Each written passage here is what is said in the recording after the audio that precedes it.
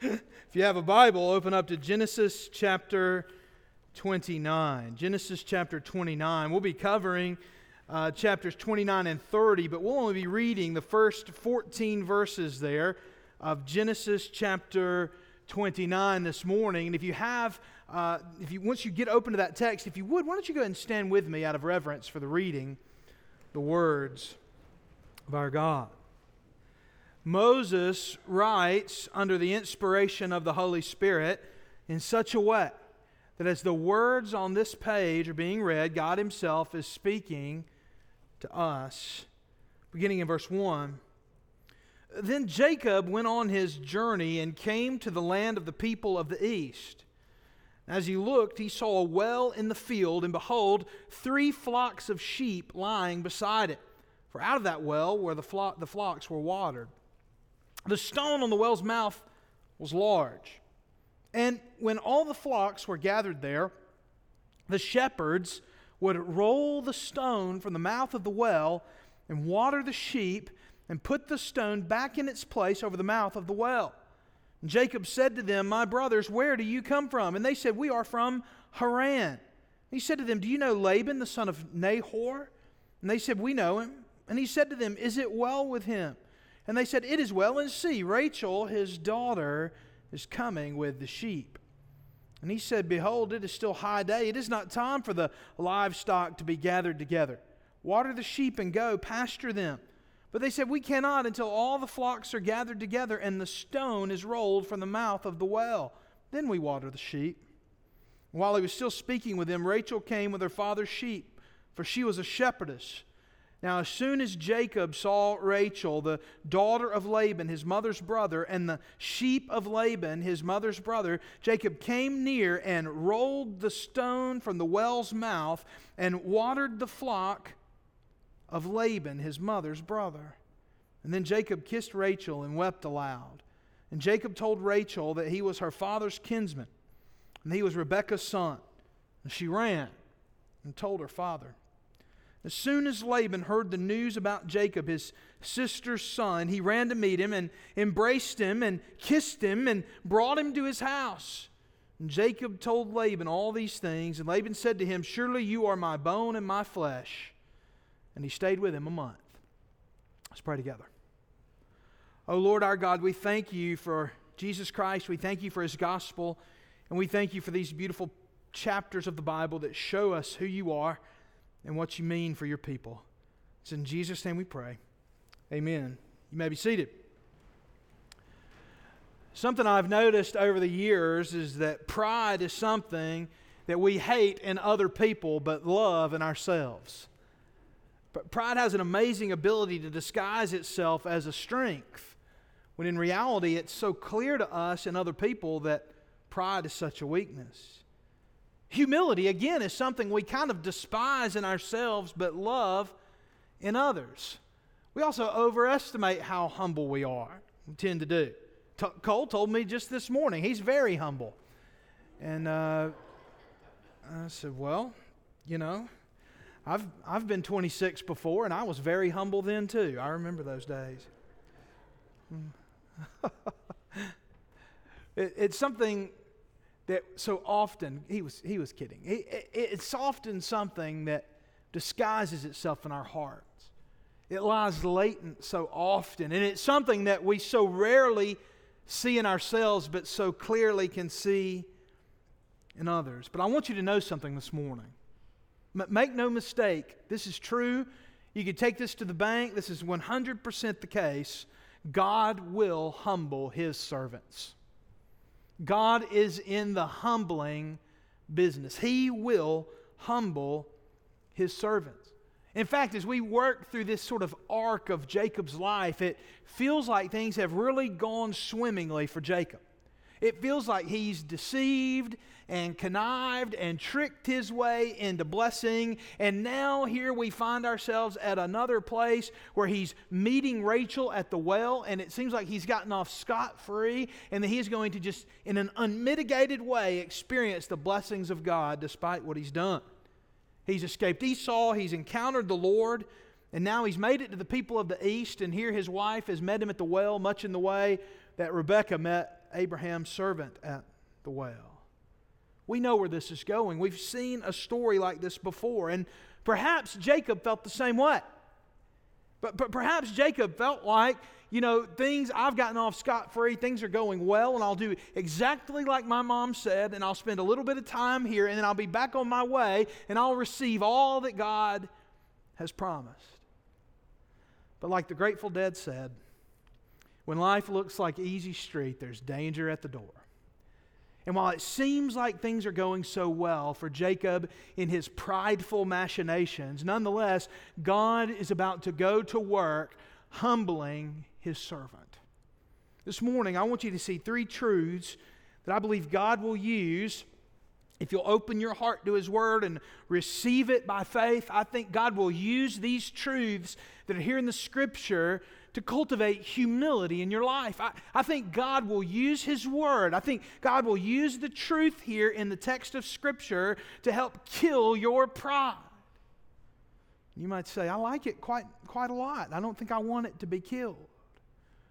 But I assure you that the Lord will humble His servants. And I assure you that humility by God's grace through faith is much better than any life we can build for ourselves through our own pride. Three truths from these two chapters of the Bible that I think God can use and will use to cultivate humility in your and my lives. Here's the first. Man's schemes don't fulfill God's plan. Man's schemes don't fulfill God's plan. That's one thing pride tends to speak into our hearts. Pride tends to speak into our hearts that all the ends justify good means. That things like scheming and deceiving and conniving are just fine so long as you're doing it for good reasons. But we can see the way that things like these sort of machinations of sneakiness and deception and things like that, those are really just symptoms of pride. Rebekah had sent Jacob here. Genesis 27, 43, 44, and 45. She says, "My son, obey my voice. Flee to Laban, my brother in Haran, and stay with him a while." Stay with him a little while, until your brother's fury turns away. Until your brother's anger turns away from you and he forgets what you have done to him. Then I will send and bring you from there. Why should I be bereft of both of you in one day? We need to remember why Jacob is here. He's fleeing the consequences of his sins. And frankly, so far, so good. Things are going pretty well for him. He meets Rachel at the well. They go back to Laban's house and he falls in love with her. And Jacob offers a dowry, a bride price for the marriage of Rachel. He offers in verse 18 of chapter 29, 7 years of service. In staff meeting this week, we were talking about the fact that, as Nathan told us, it's kind of hard, through Corey, told us it's kind of hard to find hymns that really match this passage. And I said, yeah, that old classic, if your uncle gives you one wife, you might as well take two, isn't really what we want to sing on Sunday morning.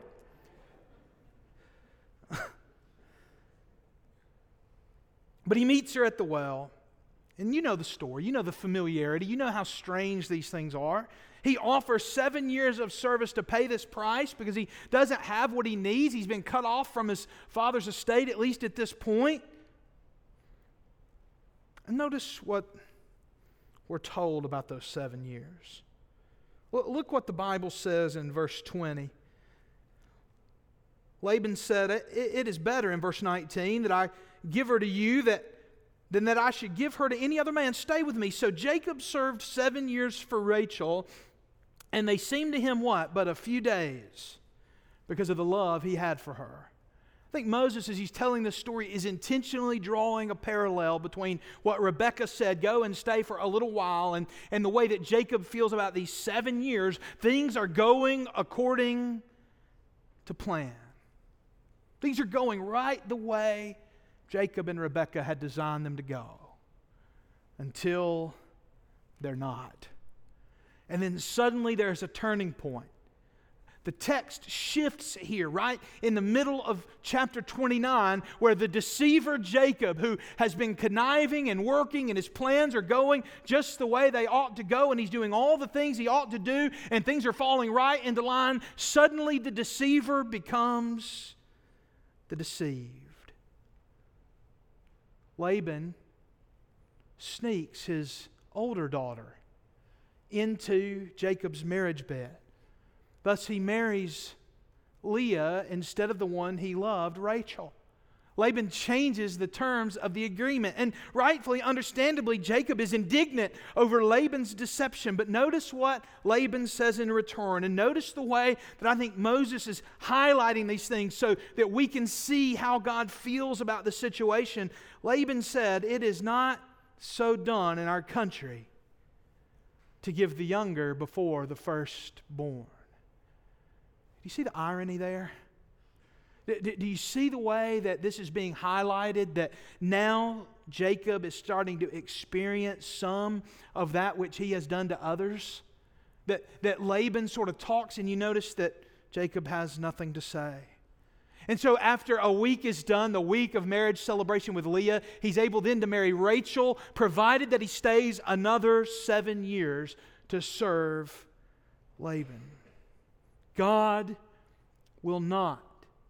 I think Moses is trying to help us see that God will not tolerate pride in His people. Sin will only get us so far before the consequences begin to go downhill. He will not allow our schemes and our fleshly works to stand in for faith and trust in Him.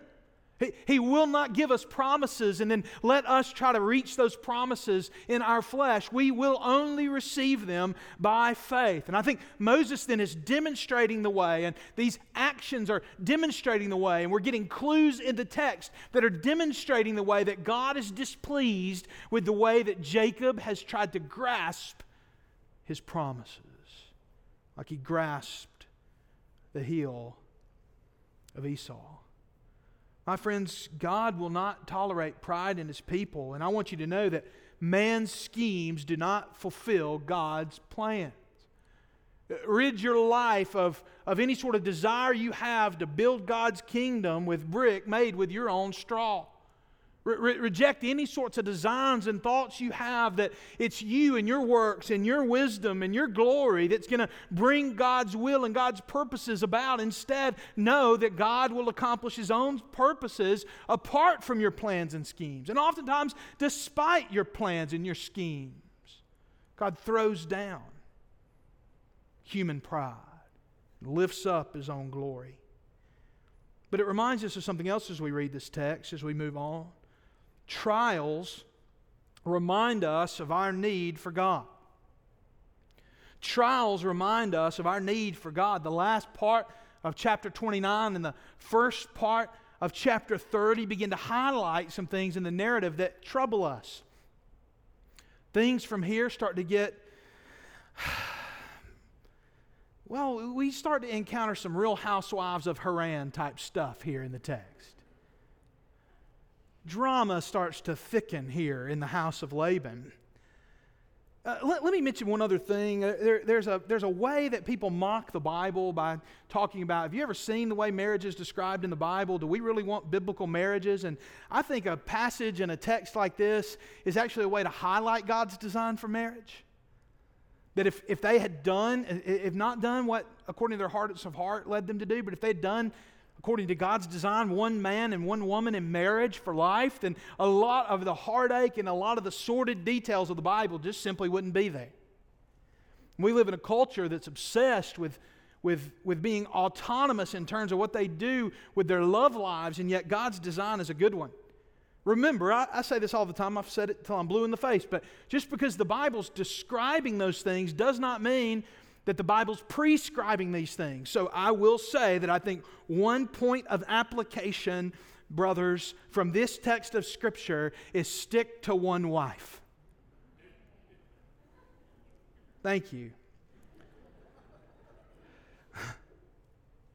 But we do see, as Jacob's sons are being born. Now bear in mind This isn't just a few pages in the front of the family Bible. This is a description of how the 12 tribes of Israel came to be. I mean, these are high and holy things that are going down. And yet, as these sons are being born, as these boys who would one day become the 12 tribes of Israel are coming into the world, we see all sorts of heartache and pain and even sordid situations. First, you see the heartache and pain of Leah, who, though she was older, had to clearly, even in the pages of the Bible, she lives in the limelight of the attractiveness of her sister Rachel. She had to be snuck in on her husband. And she didn't win him over. Over and over again, we see the way that Leah's heart's broken because she's not loved by her husband. And then Rachel, who seems to be the belle of the ball, has her own sort of struggle and challenge that her womb is barren. And so these two realities will drive the narrative as it continues and will lead both women to do things that we wouldn't expect, and desperate things, and their heartache and their pain will drive them into difficult and terrible situations. They're going through trials. Leah believes that her fruitful womb will earn her husband's love. And Rachel believes that death is better than childlessness. And both of these sorts of tendencies in both of them lead to all sorts of problems, in the sense that, for example, Rachel takes matters into her own hands and does something that would have been popular in the culture of the day, by which a woman could have a lineage that's considered to be hers. And so she hands over to her husband Jacob her servant Bilhah. And so Jacob conceives children by Bilhah. And then Leah, though she's fruitful for a season, ceases to bear children, it seems, and so she gives Jacob her servant Zilpah to give more sons on her behalf, still trying to earn Jacob's love. And then similarly to the way that Esau sold his birthright, Rachel sells a night with Jacob for some mandrakes, a sort of mysterious plant. We don't know why she wanted them so badly, but she does. And then Leah is able to conceive a child again. And finally, in the midst of all that's happening here, as we come to a conclusion of the childbearing years of Jacob, we see the way that God finally grants Rachel a son of her own, whom she names Joseph. Now, I don't think we're flippant, but I do think we get used to these phrases. The God of Abraham, Isaac, and Jacob. When God tells Moses his name, he says, I am who I am. He reveals his personal name, Yahweh, to him and says, tell them I am who? The God of Abraham, Isaac, and Jacob. And I think we get used to saying things like the 12 tribes of Israel. We start talking about these things, and it's not that we are glib about them. It's not that we're not sacred about them, but we just tend to think about these stories in neat and tidy sentences. For my whole life, I have gotten meat out of tiny little cellophane packages. And so you can imagine my surprise today. I went to a meat processing facility. I saw things I didn't think were there. And so we take these phrases, Abraham and Isaac and Jacob and the 12 tribes of Israel, and we often look at them in neat, tidy little cellophane packages, but today we're looking at the way that this thing gets made, and it's not as pretty as we might think. There's heartache and pain and intrigue and sin. Folks are responding to their trials and their difficulties in different ways. And we see the way that God is continually reminding Jacob and all those who name the name of God that there are no guarantees to ease and comfort when you serve Him. And my prayer is that for those of you right now who are in trials and difficulties and struggles, that you'll know that that's not a sign that God's let you go. Sometimes trials and difficulties and struggles, what they are actually signs that God hasn't let you go. So often, people who have just given themselves totally into sin and abandoned the will of God, things start to get pretty easy for them at times. God may be treating you like a son, disciplining those He loves. And certainly if God keeps Jacob and God keeps Abraham and God keeps Isaac and God keeps all these 12 sons of Israel who would one day become the 12 tribes of Israel in the midst of their heartache and pain and trials and struggles, certainly you who happen to know the Lord Jesus, the hopes and fears of all the years are caught up in the Lord Jesus and He's given His love perfectly to you. You're indwelled by His Holy Spirit. Certainly you can trust and know that if God kept Jacob, He'll keep me. He'll keep you. But furthermore, trials crush our pride. Through all this, you can see only God could keep this bunch together. Right? Y'all might feel like that at the Thanksgiving dinner table every year. I don't know. Some Sunday mornings at church, we look around and think, only God could get this bunch together. Right? Only God could get this bunch together. Only God could keep this bunch together. And surely we see the way that pride doesn't work. All the ideas and machinations and deceptions that these folks come up with to try to make things go their way really don't work well. And yet God is working in the midst of the trials to keep His promises. And that's our final point this morning. God's purpose stands despite our sin. God's purposes stand despite our sin. Now, I know folks, and I've been there sometimes, some people read the Bible, and what they say is they read the Bible, sometimes they say, now if I were God, now be careful with that sentence, okay?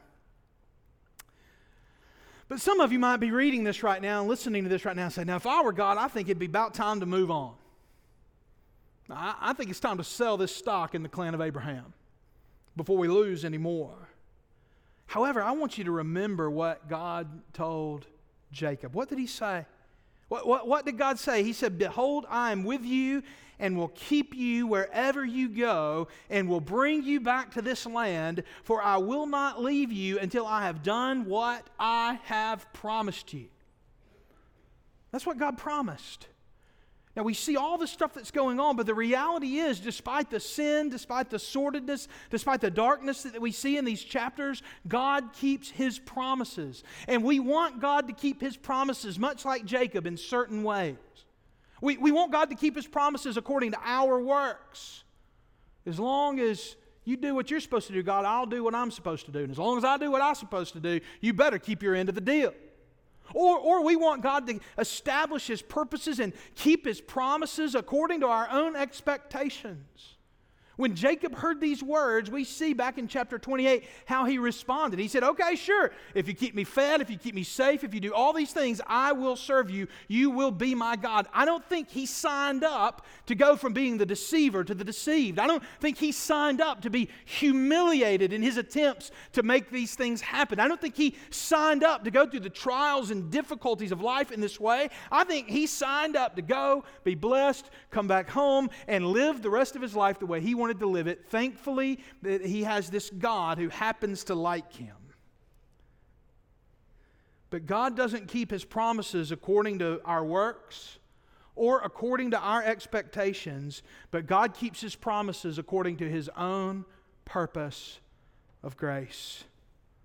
And so despite Laban's dealings and despite Laban's deception and despite all that Laban does, as you read in chapter 30, you see the way that Laban tries to deprive Jacob of his payment of the flocks that they settle upon. And yet God continually, over and over in unique ways, gives Jacob more and more flocks, more and more riches. He constantly and continually and beautifully and gloriously keeps His promises. He does what He said He would do. And He gives him wisdom whereby he can obtain large flocks in order that he can sustain himself and his family. Now I want you to know this morning, my friends, that God didn't bless Jacob because Jacob was better than everyone else. God blessed Jacob because God is merciful. God blessed Jacob because God is gracious. And whatever blessings you've ever received in your life, whatever holiness that you have, that you wear around on yourself at any given moment, whatever grace it is that you live out of, I want you to know it is just exactly, precisely that grace. It's not from what you've done. It's not from your good dealings. It's not from your works. It's not from your plans. It's not from your abilities. Oh, brothers and sisters, it's not from your pride, but by God's grace and God's grace alone, God works through us, despite our sin. Pride will ruin your life. Pride will drag you from this life straight down into hell in the next. How I long for each and every one of you here to run from your pride and repentance and to run to God through faith in Jesus Christ. This is the ultimate humility that we're being called to, and this is the humility that I think God is leading Jacob to as his plans begin to unravel, as his deceptions begin to be laid bare. I think God was leading Jacob, and I think at this very moment God is leading you to abandon your pride and to abandon yourself and to abandon your inside dealing and instead to come to Him broken in humility for grace. Nothing in my hands I bring. Simply to your cross I cling. This is the ultimate humility, isn't it? To die to yourself and to live unto God by His grace through Jesus Christ. Surely you see it. By now, as you read this text, surely you see the way that God's grace is at work. And some of you might think, why? Why all this to do for one family? The reason is that through this family, God intended, as He promised each and every one of the patriarchs, to bless every family on the earth. Even a big room full of pagans across the sea in a place no one had heard of called Alabama. God was preserving Jacob, and God was preserving Jacob's sons, and God was at work in order that one day He might bring His Messiah, our Lord Jesus Christ, into the world to die on the cross for our sins so that anyone and everyone all over this planet might be blessed by the seed of Abraham, our Lord Jesus Himself, because we have turned from our pride and our sin and turned to God in faith. Would you abandon your pride? Would you grip the feet of the Lord Jesus, pierced through for your sins and iniquities, in humility and repentance today? I hope and pray that you will. You take a few moments here when I'm done praying. If you've never put your trust and faith in Jesus, you'll have the opportunity to do just that. All you have to do is turn from your sins in repentance and turn to God in faith through Jesus, and I believe He will save you. Second of all, you may be a believer. You may need a few moments just to do business with the Lord. You take this time to do that right where you are. God can work there. And finally, you may be thinking of making First Baptist Church your church home. After the service is over today, I'd love to talk to you about what that looks like. But right now, perhaps now is the moment when you need to pray and ask the Lord to make these things clear for you.